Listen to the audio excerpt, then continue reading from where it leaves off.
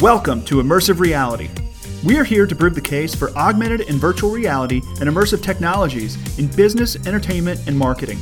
I'm your co-host Dave Mason, founder of Uncommon, an agency empowering retail brands and institutions with the ability to deliver immersive experiences to their audiences through augmented reality and interactive installations. My name's Bradley Smith, co-host of Immersive Reality and founder of AVO, software to create, manage, and measure augmented reality marketing campaigns.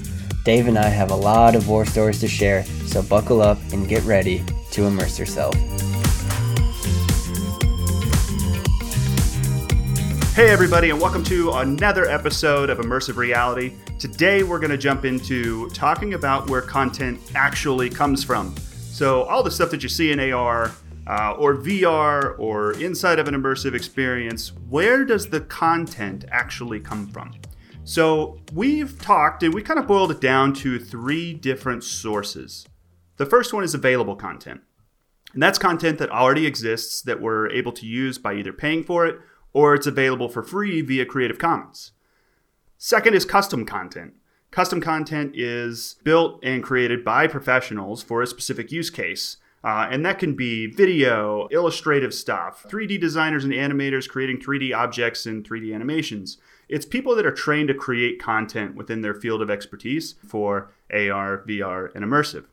And then there's UGC, or user-generated content.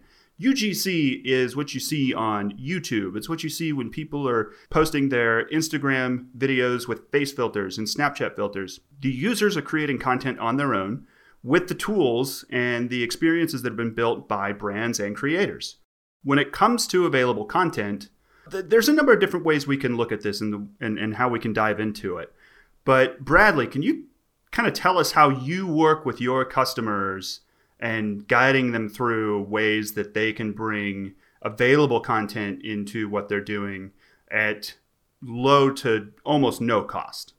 A lot of our customers that we work with don't have content ready. They don't have 3D models or filters or any of these AR media types sitting around. So we need to get them moving fast, get them to understand the value, get them to understand how this all works.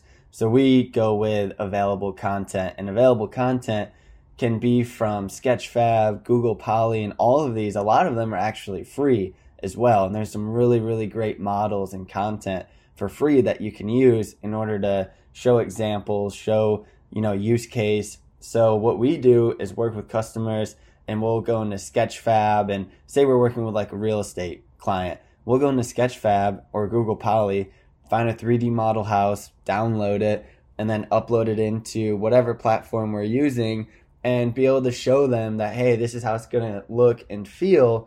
And you can go beyond there. You can go to the Unity store, the Unreal Marketplace, and you can find content that is paid for, hundreds of dollars, really elaborate stuff. Or you can go to the free services and find really, really great content as well.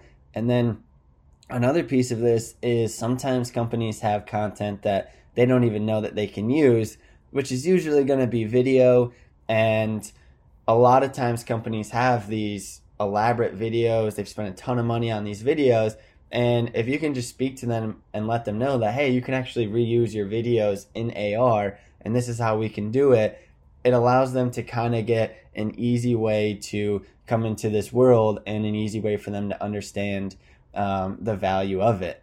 So when working with customers, starting with the available content, it's a great way to get them up to speed. And then usually after we work with the free models or the free content, a lot of times customers want to, of course, build their custom content and build more elaborate experiences. And that's usually when we roll into the custom content side of things. Yeah, so I'm going to touch on something real quick because I think you make a really good point. The assets and the content are readily available on places like Sketchfab. And what's really great is the tools that we use to create custom content, like, say, Spark AR for Instagram and Facebook, they already have things like Sketchfab integrated into their platform. So quick use case scenario. You have a museum that has an Egyptian exhibit coming to town. There's a free Nefertiti bust available in Sketchfab that anybody can download and use. And you can actually grab it from within Spark AR and drop it into an AR build and then publish that to your Instagram or Facebook profile in a matter of a couple hours. I mean, it's so easy to do when you have assets readily available. Now, getting into the custom stuff that we create, we're usually working with a client on a little bit longer time frame. It's stuff that takes some time to develop, understand why we're doing it, who we're doing it for. But then when we get into actually building it, it's created by 3D designers and animators. These people are trained to build stuff inside of these environments. And it's used for creating, say it's a specific product that you're trying to sell or market, and you want to put that product into AR. That's when you get into custom content. If you want to do a custom experience where you're telling some sort of brand story in AR or VR, that's where you're starting to create custom content. And then we actually do a lot of things where we'll create a partnership with a client and we're creating things together. We have something coming very soon that we're really excited to announce and kind of push out there. And it's just that. We worked with our client to kind of understand how they were going to do this, how they wanted to build this. They provided some information to us, some assets for us. We worked with them to then build their environment, their immersive experience in 3D, and then put it into a place where it can actually be interacted with.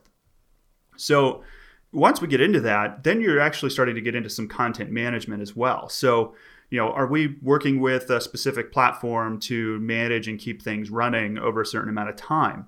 Are there metrics that we're supposed to be paying attention to? Or do we need to do A/B testing to figure out, what's the better experience if we make things red versus blue?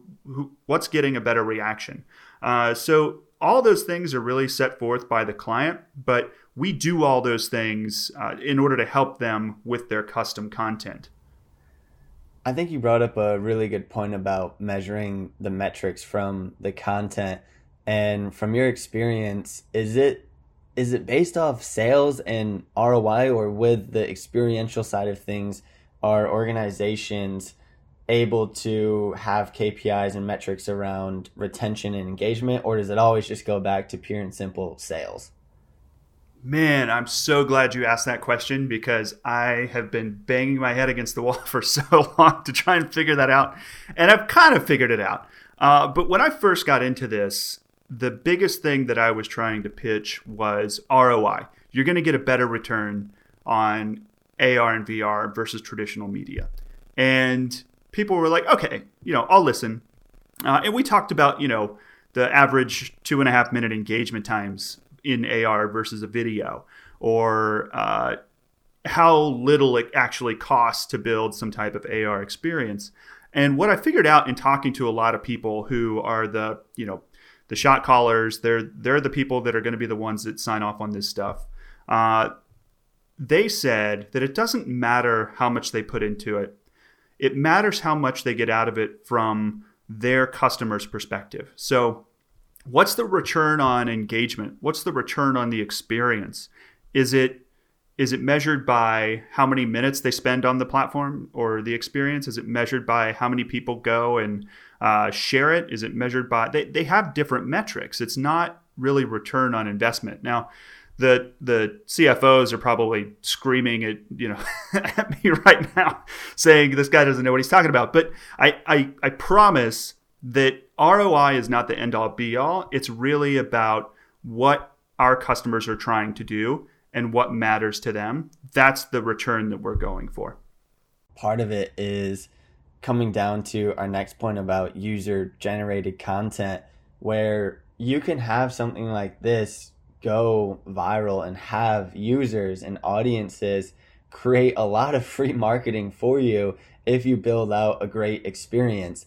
And user-generated content is just that. It's when your end user is creating content from your AR experiences. And AR does this really, really, really well. One of the best cases that I've seen lately is the branded filters, where there's kind of like the sign above the head and it goes through 6 or 7, 8 different options, and you take a selfie and it's whatever character you are in a Marvel movie or whatever it may be.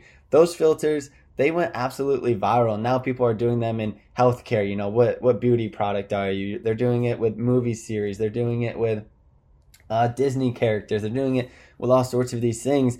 And they're branded by these companies and organizations. And the audience have such a great time that they take selfies, they share it, they send the link to their friends, family for them to share it. And it creates this whole ecosystem of user-generated content.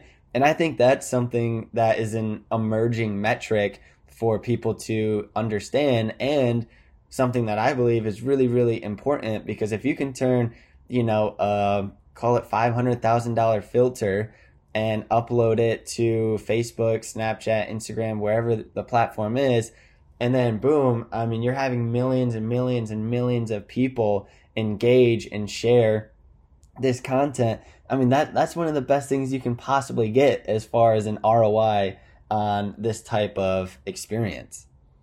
So real quick, I don't know that I've ever done a job where a face filter costs $500,000, but if that client is out there, I will take it all day long. So, okay. I meant $500 to $1,000. $500,000. Okay, all right. That filter. All right, that makes more sense. That filter would be gold plated. The Midas touch. Yeah, and content, I mean, it can be hard, right? It can be tough to try and figure that out. How do we make something that's going to go viral? And honestly, there's no formula to that. If you go in trying to make something viral, it's not going to go viral. It's more about connecting and engaging with the right audience and doing the right content for that audience. If you want to take a deeper dive into AR and VR, then look at the people that can help you connect to your audience. People like illustrators that create face filters that can do stuff in Spark AR for Instagram and Facebook, or something like Lens Studio for Snapchat. Look at 3D designers and developers that can build 3D dimensional products and build interactive experiences inside of those platforms, or a custom app or a web app. And then look at creative technologists. It's a field that's starting to grow quickly, but I'm seeing a lot of stuff come from these people that are focused on integrating art and code. And creative technologists are really good at making things that are futuristic in nature. And I think it will help brands to understand that they can do AR and they can create an experience for an audience and a customer that's going to get a good reaction.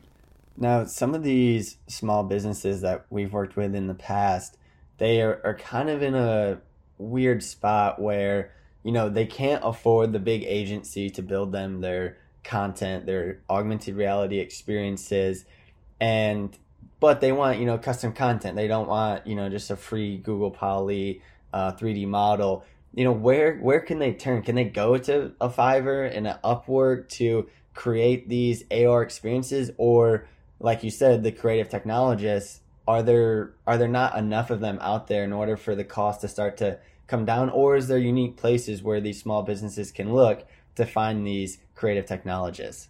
If you want to do something custom, you have to look at why you want to do that. It's not, and you're right, it's so expensive if you want to get into something that's fully customized in a big build, and it's probably something that a big brand is going to be able to afford and a small business won't, but that's okay. Because there are free assets out there, you can at least experiment with it. You can play with it a little bit and see where it goes. But you could go to a platform like Fiverr. I don't recommend that. I mean, it's one of those things where if you're going to go down that path, you're already starting to create custom content. So find somebody local. Find somebody in your neck of the woods that you can work with. Find somebody that maybe is a friend of a friend kind of thing. I know we try to, as a big agency, we're like, we see it all the time. Oh, it was my cousin's, little kid put this together for me, and it's like, oh, it's okay. But look, this stuff is so new, it's so novel that no matter what you do, it's gonna help you learn, and that's all we're trying to help people do is just figure this out. Finding the right people to create this stuff is never easy, but there's so much content already out there that you can start with almost no overhead, and at minimum, be able to experiment with it and see how it may impact your business.